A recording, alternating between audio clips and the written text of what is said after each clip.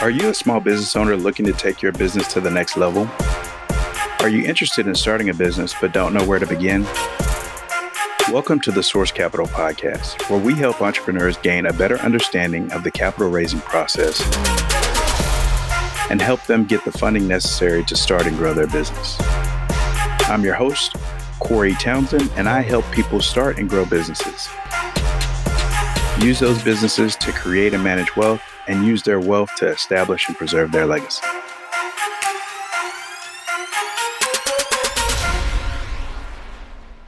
What's up, everyone? Welcome to the Source Capital Podcast. I am your host, Corey Townsend. Today, we are turning the tables, and I'm going to be the guest of the Source Capital Podcast. In this episode, my friends and mastermind cohorts, Amberly Grant and JD Roth, will be asking me some of the questions that I typically ask our guests. This episode is going to give you some insights on what makes me tick, why I'm passionate about small business, and why I created this podcast. So get your popcorn ready, buckle up, and enjoy. I guess my first question, Corey, is tell us a little bit about yourself. Where are you from? What's your background? I'm originally from Northeast Alabama. I was born in Jackson County and grew up in Huntsville, Alabama, the Space Center, and typical middle-class upbringing. My mom worked for a computer parts distributor. My dad worked as a janitor for a fast food restaurant.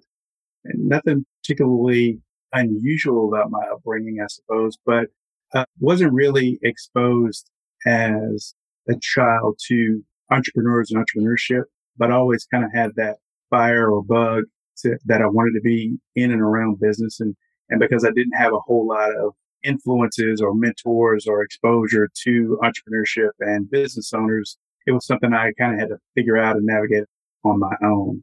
I figured the best way to do that was to go to college. That's what everybody said you were supposed to do. And so I went to Auburn University, studied economics at Auburn. And then my first job was in Nashville, Tennessee, working for Bankers Trust in their retirement services group. There we helped Fortune 500 corporations in the administration of their 401k and defined benefit plans. I worked on the Texas Instrument plan and IBM plan at the time. That company was acquired and worked there for an additional 6 months or so, but decided I want to go back to school, trying to figure out how to make my real foray into business. So I decided to go back to law school. Went to law school at Texas Southern University in Houston, Texas. Studied in Texas Southern. When I graduated, wasn't quite sure exactly what I wanted to do and where I wanted to end up. So I decided to move to Atlanta and sit for the bar exam. While I was studying for the bar exam, I got a call from the Internal Revenue Service and had an opportunity to go into their honors program. I did well in law school, so qualified for their honors program and went to DC and interviewed in the Office of Chief Counsel and had an opportunity to go work for them in their financial institutions and products division. I worked in the insurance branch and found out in pretty short order that government work was probably not what I was cut out for. So after a year in that program, I decided to move back to Huntsville, where I grew up, and started working with Morgan Stanley in their wealth management group. I joined a team at Morgan Stanley, worked there for about 2.5, 3 years, and then the entire team moved to Merrill Lynch. We set up 2 offices. We kept an office in Huntsville, and then we set up an office in Atlanta. And once we made that transition, I decided to move to Atlanta. And I've been in Georgia ever since. It's been about 15 years now. Worked with Merrill Lynch for about 6 or 7 years. Still trying to navigate and figure out, okay, how can I get into what I really want to be doing and what I think I'm called to do, I guess, if you will. Do you feel like you know what it is that you're called to do and what you want to be doing? Or are you saying that's what you're trying to puzzle out? Well, that's what I was trying to puzzle out. It was a winding road to get there for sure. I think what I'm doing now is absolutely what I was called to do. And it just took me a long time to get there. And I think probably that's one of the biggest pieces of advice I would share with anybody is try to find mentors and people that can help you figure out what it is that you're good at, what you're called to do, and how you can get into a position to do that. I had a lot of opportunities to do really what I'm doing now over my lifetime, but didn't really have the relationships, the connections, and the network to say, hey, this is a great way to get to where you're trying to go. You don't necessarily need to go and borrow hundreds of thousands of dollars, continue to get more education. You can get education on the job, and this is a great way to do it. Now I work for a $22 billion community bank. I provide small business loans to entrepreneurs getting started primarily through the SBA's loan program. And when I was a freshman in college, I had an opportunity to go and work for a bank. And I work with people now who basically did just that. They started working for a bank when they were younger. They spent 30 or 40 years in the bank, and they're doing the exact same thing that I'm doing now, except I've got a 6-figure student loan albatross hanging around my neck. So it's always, where you come from matters, but it's also important to seek out and find people that can help you get to where you want to be. I think mentorship is essential. I think you're right, Corey. I think that you brought up this notion of networking. That's not what you called it, but I think that's very important. And one other thing that you touched on that I know is important for my own life is this whole concept that sometimes when you're younger, you can't see where you're going to end up. You just have no idea. So you're just making the best choices you have available at the time. For you, that included law school, getting an econ degree, and so on. And you didn't know what all that was building to. But now, with the benefit of hindsight, you can say, oh, well, that led me here. And assuming you like what you're doing, and it sounds like you do, that's a great thing. And I know the same was true with me. When I look back, my young adulthood was just chaos. It didn't seem like anything was connected. In retrospect, that was all leading me to be somebody who could write and speak about personal finance and the psychology of personal finance and understand the struggles of being in debt because I was in debt. That all of this led me to where I am today. It sounds like the same thing happened to you. That's something that I think is important for people to understand. Even if you can't see where things are going, someday you're going to end up, hopefully, in this spot. And you'll be able to look back and say, oh, all these experiences led me here. Yeah, I think that's exactly right. I certainly don't regret any of the decisions I made because without those decisions, I wouldn't be here. But to your point, I think it is so important. And for a lot of people, it's a missed opportunity to build and grow your network. For me, everything was about kind of checking off the next box. You got to graduate from high school. Well, I checked off that box. You got to go to college. Well, I checked off that box. And I didn't really take the opportunity to take full advantage of the process, right? I was too focused on the objective and the end goal and not really the process. Okay. Yes, you're in college, but you should try to excel at college. You should build your network in college. And those lessons I didn't really pick up until much later. But you're absolutely right. I'm curious too, because you're highly educated. And we talked about how, that's actually probably has led you to where you are today, even though you might have had little symbols along the way. What has it meant for you to pursue higher education? Like, why did you keep doing it? It's interesting. I love school. I love school. I love to learn. I love getting new information. But I think there's a disconnect, not just with me, but I think for a lot of middle class families where in the pursuit of the American dream and success, you're told that you have to do these things. And so kind of as I was saying before, it was more of checking off the box, but I also enjoyed it. So if I wasn't where I wanted to be, well, more education was probably the answer. And that was an easy answer for me because I liked it, even though I may not have been pursuing it in the way I should have early on. That changed as I got older and got a better understanding of the purpose of education. But it was an easy thing for me to do because I enjoy education. I think it's essential and important. But all education is not the same, right? All education doesn't necessarily need to come from an institution. It can come from a job, a career, mentorship, or network. It doesn't necessarily have to be going to school and getting a degree or a piece of paper on the wall. I was going to say, actually, I think more and more nowadays, people can self-educate too, not just with the internet, but with just a variety of tools. I don't have any formal education in history, for example, but I'm constantly listening to history audiobooks and audio courses. And so I get a background in that. So I agree with you. Education is vital. And there's so many avenues now to pursue it. Yeah, I think in today's society, there's no excuse not to have a good education, irrespective of where you get it, because with the advances in technology we're seeing, all the information is out there. You just have to be willing to pursue it and do the work. And to me, one of the most interesting statistics that I've seen in personal finance is there is a direct correlation between the level of education and the level of income that a person, and this is talking about statistical averages. On average, the more educated you are, the more you earn. There's always going to be exceptions because it depends on what kind of education you're pursuing, right? What kind of jobs and what use you make of your degree. But the stats are very clear that the number one thing more important than gender or race or background or anything else is your degree of education. That's what influences your income. And I think too many people overlook that. Yeah, I agree.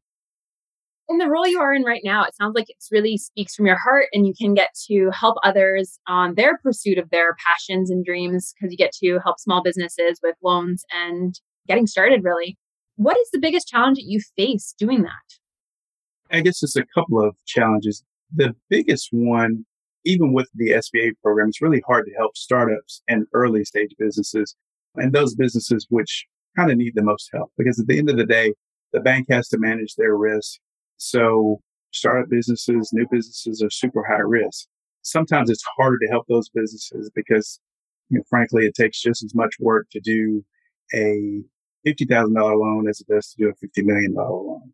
And so it's hard to commit bank resources to doing some of the smaller loans that I think are vital for businesses to get started. So it's been important for me to build a network of alternative sources. If I come across an opportunity where I can't help somebody, I'm always happy to put people in touch with other sources that might be able to help. But secondarily, it's sometimes hard to get young budding entrepreneurs to buy into the process, right? And the importance of the process, how important it is to have a solid business plan, how important it is to have solid financial projections and those sorts of things. And it's hard to connect how those things translate into better outcomes when you do come to the bank with your financing requests. So those are, I would think, are the two biggest challenges in kind of bringing everything full circle. It's all about trying to educate people and help them to get a better understanding of what the bank is looking at and the bank's perspective on the risk associated with that opportunity. And also trying to get the bank educated on the true potential of the opportunities that I'm trying to bring to the table in terms of entrepreneurs and their commitment to the process. Corey, is that part of your intention then behind starting your YouTube channel is to provide this like path to help educate small business owners to give them access to some of the information that they might not otherwise be able to have access to because they're not big enough? That's the reason that I started the channel is to kind of help people get a better understanding of what the bank is looking at, what the bank is looking for, and how to best position their opportunity and their business to get the outcome that they need in order to take their business to the next level. At the end of the day, the people making decisions about these financing requests are individuals.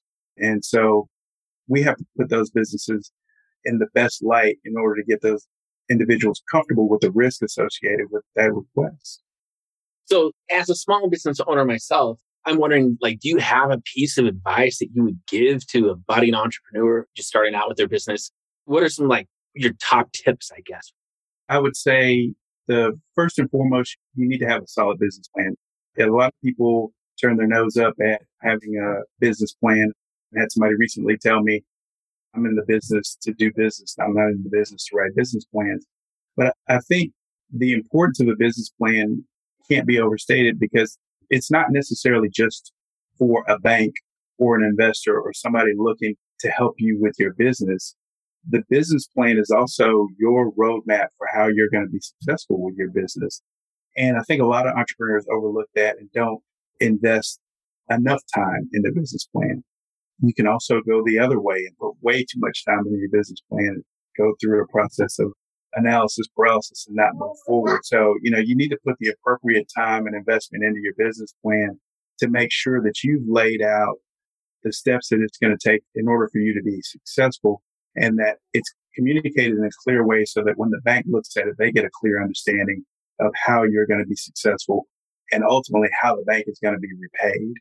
You also need to have solid buttoned up financial projections. How are you going to make money? What expenses are you going to incur? And how are you going to be able to pay bank back if you're looking at a loan? Or how are you going to be able to return profit and income to your investors if you're seeking equity from someone. Those are my two biggest tips. So do you already have videos on your channel about business plans, or is that something we can look forward to in the future? That's something you can look forward to. Well, and I do look forward to it. It's helpful. Yeah, in the meantime, I'm curious if you recommend a book or course before people obviously will come to your YouTube channel to check it out. But what book or course would you recommend for people to get started for a business plan? For business plans, what I would recommend, the SBA has a great program nationwide through something they call Small Business Development Centers. Here in Georgia, they are run by the University of Georgia system, and you can go pretty much anywhere in the state. It's one-on-one counseling and advice and consulting at no charge on putting together your business plan. I recommend that over necessarily a book, because what these offices allow you to do is go in and say, this is the type of business that I'm looking to start.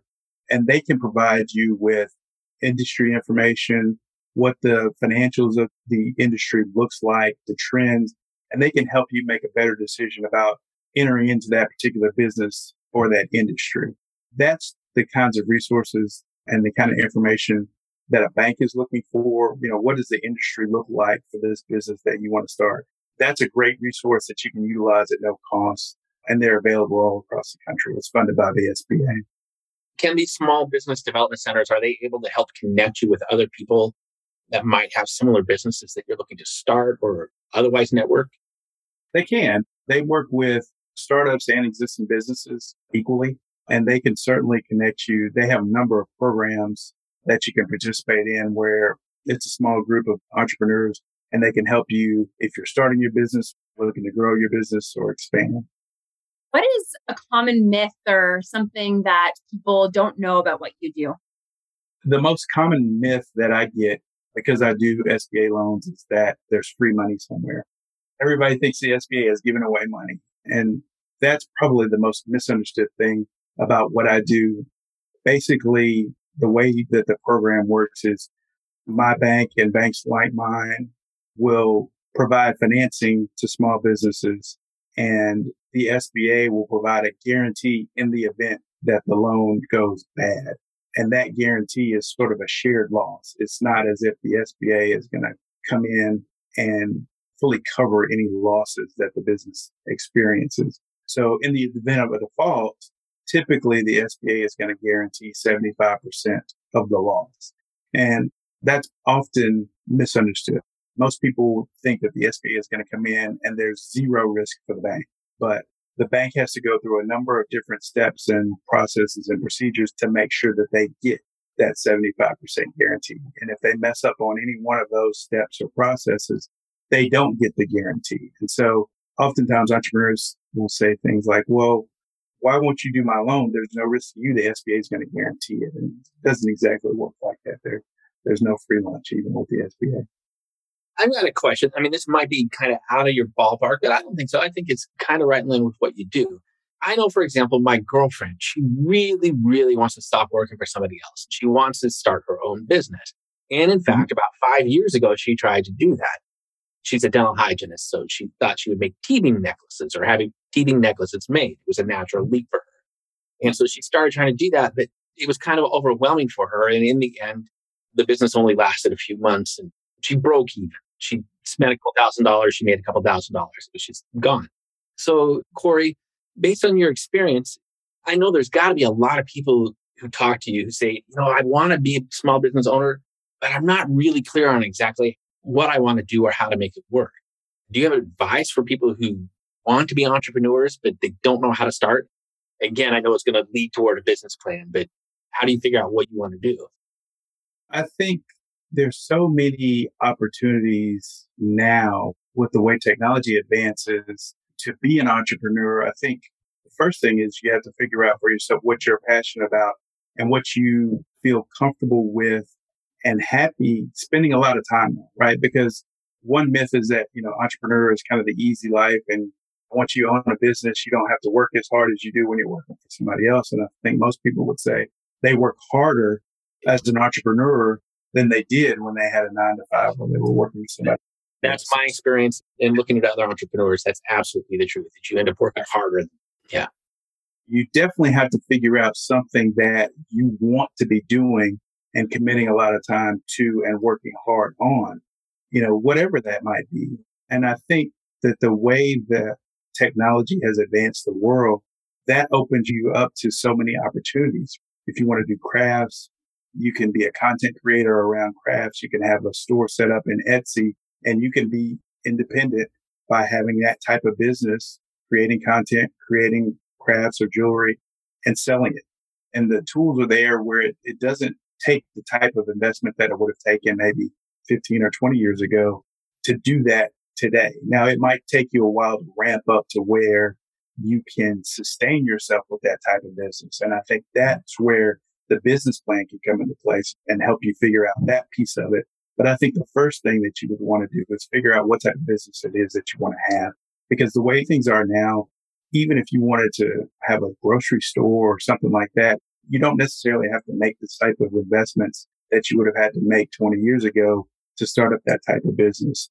Because everything now you can send directly to people with the technology that's out there, with things like ghost kitchens and things like that. You don't have to spend hundreds of thousands of dollars buying a restaurant and setting that up. You can cook in a ghost kitchen or commissary kitchen or something like that. What is a ghost kitchen? A ghost kitchen it's like a commissary. Multiple types of restaurants operate in this kitchen, and they utilize delivery services to get the food out. So they don't have a sit-down type restaurant or food truck or something like that. There's no storefront.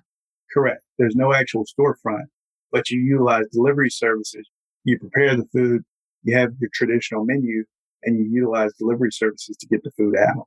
It sounds like there's different types of businesses that anyone can come get a loan or start on their own, whether you need actual capital to start up or do it themselves as a hobby first. If you could start a business tomorrow, other than clearly a YouTube business, which is what you're doing, what would you choose? To you, what would be the most lucrative or interesting? If I were going to start a business tomorrow, it would probably be self-storage. I like that business model. It's low maintenance. I do have a rental property, and rental properties can be a challenging business when you're dealing with tenants, but you don't necessarily have that issue with self-storage. So I like the real estate aspect of self-storage business. You can run it with a limited number of employees or run it yourself if you want to work in the office. And with the technology you have today, you can run it remote, just provide people with a gate access that you can control remotely. They provide their own logs. So it can be a very solid passive income type of business. That would probably be what I would start. This is actually interesting to me because that's one of the businesses Kim wants to start. And she's like, oh, we should do self-storage, but we have no background in it. But she sees it as an opportunity. And another thing at FinCon recently, I happened to have dinner with, he's a pro skateboarder, but he's turned like investment mogul. And one of the things that he and his team do is they go around and they buy abandoned properties, dead properties, like dead malls, and they convert them to storage units, storage facilities. And it's just fascinating. He says it's very lucrative. Yeah, self-storage is super hot right now. I've actually been looking for self-storage for probably the last 12 to 18 months. And unless you want to build it from the ground up, which I wouldn't be interested in, I would want to acquire one. They're hard to come by, though. It's a great business. Yeah, it makes sense. The way they're popping up in Denver seems like a great business. Right. We all have too much stuff, is what it is. That's right. We can't let anything go. Yeah. Weirdos. All right. Where can listeners find you online? Tell us about where we can find you. I'm on Instagram at Your Small Business Banker. Also on YouTube at Your Small Business Banker. And Twitter is at Townsco, TOWNSCO. What's coming up for you? What can we expect from those platforms? First and foremost, it'd be a regular pod. Also going to be putting out some written content here soon, probably a regular newsletter type of post in all those outlets. Well, that's awesome. I look forward to actually watching more of your videos in the future. Thank you so much. I appreciate it. Thanks, Corey. Thank you both. Thank you for tuning in to the Source Capital Podcast, where we focus on helping small business owners because we believe entrepreneurship is the best path to self-reliance, self-determination, and self-ownership. I'm your host, Corey Townsend. For more information, check us out at yoursmallbusinessbanker.com or at Your Small Business Banker on Instagram or Facebook. And remember, as legendary cartoonist Walt Disney used to say, think beyond your lifetime if you want to do something truly great.